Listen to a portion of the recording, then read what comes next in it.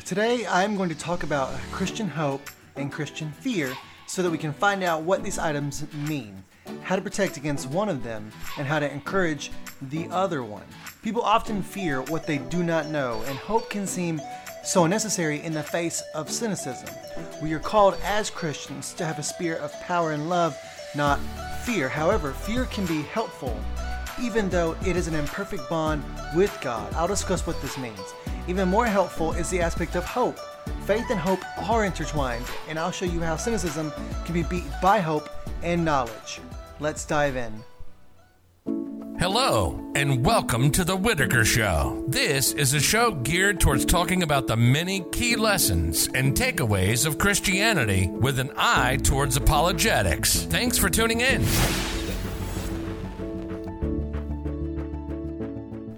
Thank you so much for tuning in, as always. So let's just dive in here. What are some passages that mention fear?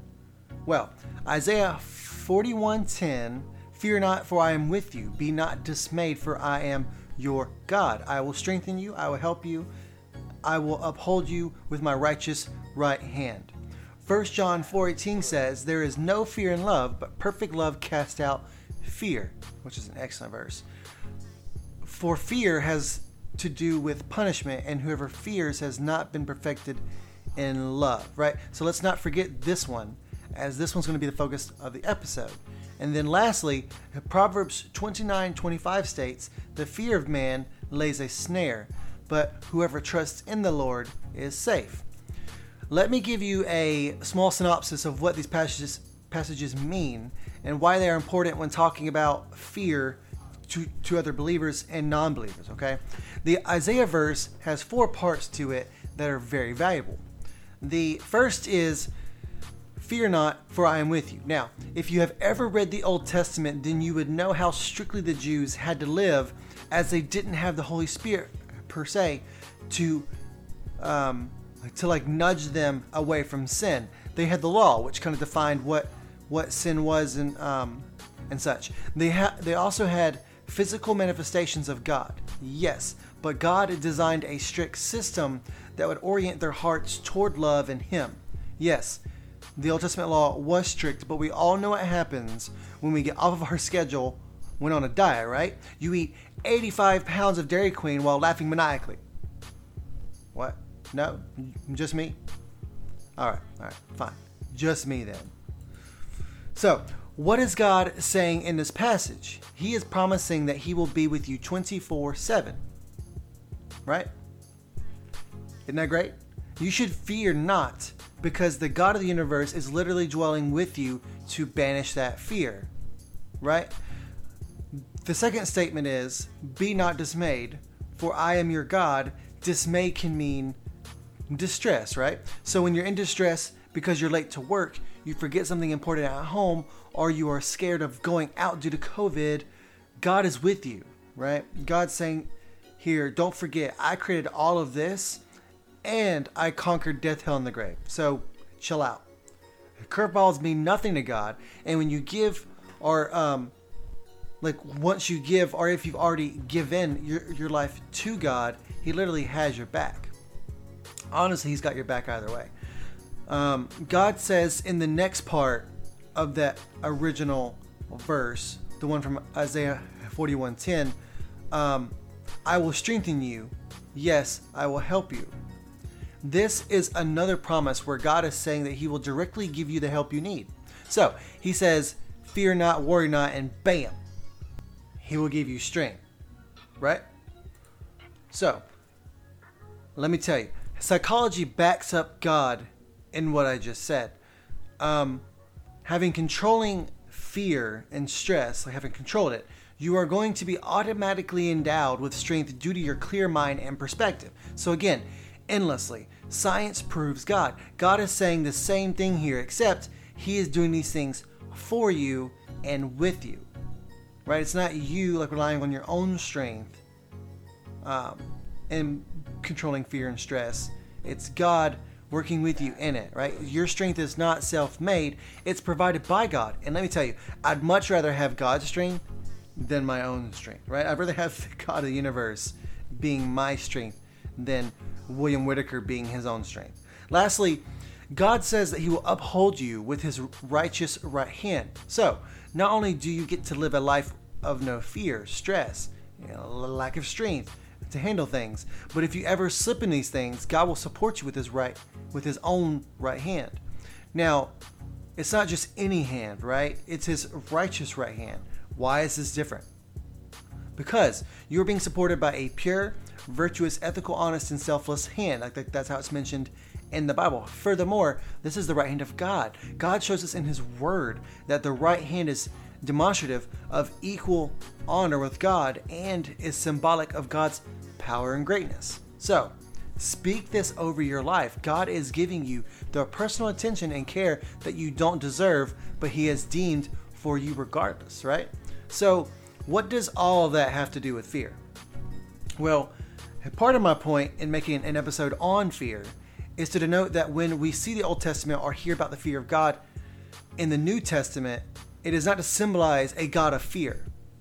Not at all. I didn't say God of fear. I said fear of the Lord or fear of God. No, you would need to consult the second verse I mentioned to understand why God mentions a fear of the Lord. First John mentions that perfect love casts out fear. So we are not perfect, first of all. And disregarding fear is not wise when worshiping God. Why? Let me read you this statement from a Scottish Christian minister who lived 100 years ago. Persuade men that fear is a vile thing, that it is an insult to God, that he will have none of it, while they are yet in love with their own will and slaves to every movement of passionate impulse. And what will the consequence be? That they will insult God as a discarded idol, a superstition, a thing to be cast out and spit upon. After that, how much will they learn of him? Right? And we saw what he just said directly when Moses went up on the mountain that God was literally sitting on. And due to Moses being gone so long, the Jews forgot their fear of the Lord and therefore wanted another God to lead them. And they were the ones who witnessed the power of God directly bestowing pestilence upon the Egyptians, parting seas, and physically guiding them through the wilderness. Like once with a cloud and then the other times with a pillar of fire. Still, they slipped and earned God's wrath by worshiping another God. Skip to the Old Testament and God designs a framework that is exceedingly strict called the law. But that law develops love toward righteousness, faith, long-suffering, and many other positive values in the Jews in worshiping him. Developing this perfect love of God's ways cast out fear, though the law is impossible to follow, which is why Jesus is so important, as is God's grace, right? So, let me give you another example that kind of may hit more closer to home. You want your child to fear you as a father. Why? Because if they aren't going to respect you enough to listen to your commands, heed your advice, and show you the deference that you are owed, then you want them to at least acknowledge the repercussions of their actions, i.e. fear. However, love is much more powerful than fear. Engendering love in your child and respect are surefire ways to keep them from fearing you because they desire to please you so as to avoid the fear in the first place. And this is exactly the point. I would much rather be loved, right, than feared as a human being. But how many times can you attest that human beings have abused that good nature and you have found yourself giving the cold shoulder, getting in fights, and otherwise attempting to engender wariness or fear in the other person? I mean, you walk at night in Chicago, right? Are you going to walk around with your arms in the air yelling love and happiness, or are you going to make yourself seem intimidating and wary? Probably the latter. Just saying. This is exactly why Jesus came to show us the example of one who is perfect, God, and how even when ostracized and crucified, he still died for their sins regardless. That's an example we are hard-pressed to ever fathom. However, we can try, and God encourages this, again, with psychology and science. These things do prove God. Living life in fear of someone or something raises one's cortisol levels, which can induce cardiovascular disease and issues. Not to mention the mental effects of sustained high levels of cortisol. Please go research cortisol and its effects on the human mind and body. PTSD oftentimes is linked to extended periods of fear and stress, right? However, living life calmly with low fear and stress and realizing that God is supporting you with his right hand and is giving you strength will, not can, lower those levels and let you live a healthier life, right? And this is even true for those that, even practice like Buddhism or those that do like meditation. I mean, they have ways for reducing their cortisol levels and overall improving their blood pressure through meditation and through absent-mindedness, that kind of stuff. What's cool is that we don't have to do all that kind of stuff. We just have God, right? God gives us prescriptions, like when you read the Word, when you meditate on him, when you spend time with him. Living a godly life in Christianity is literally a surefire way. Again, I mentioned that phrase again, surefire way, to fix a lot of your health issues. I mean, God can honestly fix any issue. Like, he is the great physician. So, fear can be a positive item, but God has designed a way to grow that fear into love so that you align yourself with him and therefore with goodness more accurately, right? So, what is the power of hope? Hope is something that we have read thousands of books on, hundreds of movies, and can see millions of times each day, right? So from the smile when you give someone good customer service, like if you're a banker, like me, to having someone get the job they have been dreaming of. Hope is the force that makes humanity unique, right? So, that's especially true in every single fantasy novel. Again, hope is the force that makes humanity unique. Oftentimes, you'll see humanity triumph because of the courage that was inspired by humanistic hope that causes the tide to turn into war or to beat back the forces of darkness at the last minute. Bad guys don't get that. They don't get the kind of hope that I'm talking about here. You can't hope you overrun the good guys. Hope is a positive aspect. Bad guys have fear. What do I mean about fear? Didn't I just mention this? Yes, but hear me out here. I couldn't just say negative hope or such, right? I am saying fear because that is a form of negative hope. Yes, wrath, anger, and revenge are all forms of fear. How? Wrath and anger can be engendered by the fear of being hurt, losing someone or something, and even the fear of fear itself. The same goes for most negative emotions. Hurt people hurt people. The orcs in Lord of the Rings were terrified of Sauron, right? They fought out of wrath due to being scared of being weak. Also, they were completely scared of Sauron. Therefore, that's not hope, that's fear, right? Like, they may have been wrathful and they may have been, they had their own self-interest and they were very warlike and stuff, but they weren't warlike due to any kind of hope. They didn't have hope that their life was going to be better. They had accepted their darkness and were just living in fear. Also, we saw the Empire, the Galactic Empire from Star Wars, reign for decades in Star Wars, ruling by fear, right? But was beaten by a pitifully small force called the Rebel Alliance. Why? Because the rebels may have feared the tyranny of the Galactic Empire, but they had hope that good would win out by banishing the fear the common folk had for the Empire. And Scripture backs this up. And no, I don't mean that Scripture backs up Star Wars, though I am a ginormous fan of Star Wars, at least like the legends in the books and such, not the new content, we will call it. So what I mean is Proverbs 6:16 through 19, which says, "There are 6 things that the Lord hates, 7 that are an abomination to him: haughty eyes, a lying tongue, and hands that shed innocent blood, a heart that devises wicked plans, feet that make haste to run to evil, a false witness who breathes out lies, and one who sows discord among brothers." Right? God is showing us here an example of what fear breeds. The Galactic Empire did all of these things. All 7 of those things. These aren't hopeful things.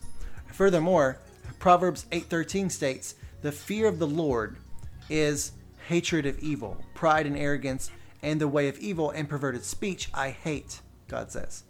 Middle-earth had a fear of Sauron and Morgoth, who came before, because of the evil they brought about, like the absence of peace. The people of Middle-earth feared the retribution of Eru Iluvatar, who was kind of like the god in Middle-earth, because they saw that the goodness cast out darkness, like Melkor and Morgoth, right? Evil power just breeds pride and arrogance because the power comes from themselves or from negative emotions, right? And the same goes for us in the real world too, right? Getting out of the fantasy world. This is why the diminishing of self to the glory of God actually gives us hope, as we can rely on a perfect God to be our cornerstone and to support us. Just reference the right hand thing that I mentioned, right? Which is truly epic. I mentioned all that nerdy talk to show you some examples of hope and fear in some of those widely acclaimed stories of all time. Star Wars and The Lord of the Rings are massively huge series that take good guys and pit them against bad guys. Admittedly, the huge Christian, like the Christian influences on Tolkien are greater than Lucas, but you get the gist of it, right? Tolkien was a Roman Catholic. So, hope is not wishful thinking, but confident expectation. What do I mean? Romans 8:24-25 and Hebrews 11:1 show us that hope is a firm assurance from God in reference to things that are unclear and unknown. Proverbs 23:18 tells us that hope is a fundamental component of righteous living. This hope shaped early Christian and fundamental Judaism as well. The Jews still expect a Messiah, even though Jesus already came, and as Christians we can see the signs all over all over the Old Testament about the coming of the Messiah Jesus. Faith and hope are intimately intertwined, as I mentioned in the intro, as terms in Christian life. Never forget that hope requires faith, no matter whether that is secular or like religious. So, let me throw at you some secular stats, right? And also, as is fitting, let me leave you with a large megadose of hope. If you ever hear someone mention anything negative about times now and the state of the world, or those who would disparage the prosperity America and the world have now, cite them this part of the show. Every day the news tells people, and this is why I tune it out, that we are all doomed. Whether it's terrorism, nukes, economic downturns, social unrest, bad leaders, negative poll data, inequality, xenophobia, or any other bit of sensationalism. Now, don't get me wrong, some of those things exist, right? The goal is to focus on hope, and I think they get the volume wrong. But honestly, they have it dead wrong. A survey taken in 2017 in Sweden and the US asked people, all things considered, do you think the world is getting better or worse? 10% said things were getting better in Sweden, and 6% said so in the US. And that's insane, right? That means over 90% of people in Sweden were like, nah, things are worse. And then over, 94% of people in the US, the most prosperous nation in the entire world, think that things are getting worse. Right? Now, if you don't believe me, cool, right? Don't take my word for it. But let's not forget basic history lessons here. Or if you don't know them, then basic internet searches for information. So, from a survey and from a whole work collaborative known as All World in Data, by 1950, 75% of the world lived in extreme poverty. As of 2017, that number reduced down to 10%. Now, that is an amazing stat. However, what is extreme poverty, you ask? This is a condition characterized by severe deprivation of basic human needs, including food, safe drinking water, sanitation facilities, health, shelter, education, and information. Now, it depends not only on income, but also access to services, according to the UN, as well as income of less than 1.9 international dollars per day. Those are the standards that the world has for studying and then looking up extreme poverty. People that have experienced that are down to just 10% of the world population. That's amazing. Think about this. The number of people in the world now is 7 times what it was 200 years ago. Also, 200 years ago, literacy was only for the elite. Now 8 out of 10 people can read and write in the world.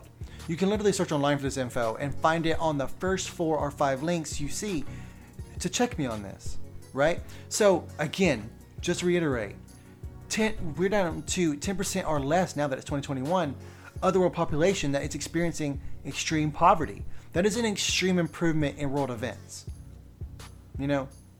That is massive. And then the fact that most of our people can read and write means, right, that no longer are we subject to all the negative things of the past, right?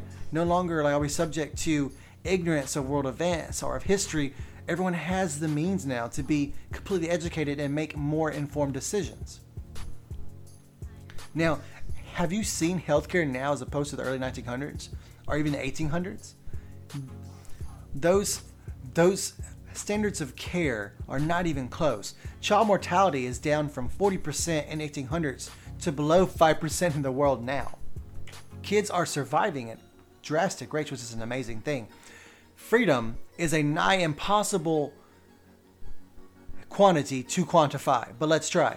I have here an index from Our World in Data that cites a study on this. This index suggests that in the 19th century, almost everyone lived in autocratically ruled countries, right?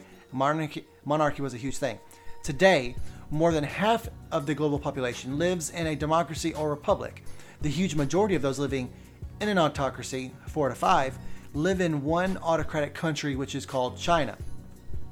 Moral of the story, get off the news. Live your life and see around you the prosperity you can see, feel, and touch.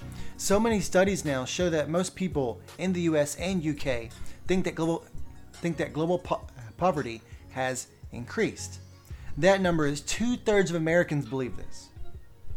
Let me also say this. Height is a direct indicator of health and nutrition. It's another good stat that you can reference to people, as well as you can see physically when you look at the 50-year history of North Korea. This doesn't mean that short people are unhealthy, right? I'm not saying that. It means that as a people, as humans grow taller, this is a major indicator for prosperity due to access to healthcare and due to nutrition and diet. A study by Gregory Clark in A Farewell of Alms tracks male height and shows that heights were stable from the turn of BC to AD up until 2000, so 2,000 years. Upon the Industrial Revolution, however, we see jumps from that stagnation from 168 centimeters in height on average to the upwards of 176 centimeters nowadays. Now, I'm not saying that we experienced a giant jump and then it didn't say. I'm saying that in 2,000 years we were stagnant, and then since 2000 we have been rising in our height, which shows a direct correlation to health and nutrition. Further, and I'm not going to get super into homicide rates, but homicide rates across the entire world went down, right? Most estimates in Europe are placed at 32 per 100,000 as of the 1200s and 1300s. By the 1900s, they were down to 1.4 per 100,000 and have been stable, even counting an increased population and population density. So that last point is very important, because if we're maintaining better health, if we're saving kids, if we're living in freedom majoritively, if we're showing an increase in nutrition and health, if we're showing an increase in literacy, all these things, right? You typically wouldn't associate increased levels of that with an increased supply of it. Typically, when you have increased supply, quality doesn't scale with that normally. However, we're seeing not only a dramatic, 7 times increase in supply in the past 200 years in human lives being created, but we're also seeing a drastic improve in quality. So I'd say things are pretty wonderful, praise God, right? So, long story short, today ran long, but it's good to show you stats and verses that can bolster you and then help orient your life away from all the negative and turn it into positive, right? God is great and He loves you. Being close to Him is being close to goodness. So dive into the Word of God, find some good stats, and spread this news, as I'd rather be sowing seeds of hope than spending all day nursing negativity. Hope is difficult at times, but getting that chicken noodle soup when sick feels good, and laughing with your family when you've had a hard day is just the balm you need. Love and hope will destroy evil. Love primarily, and hope eternally. Thanks for listening, and have a blessed one.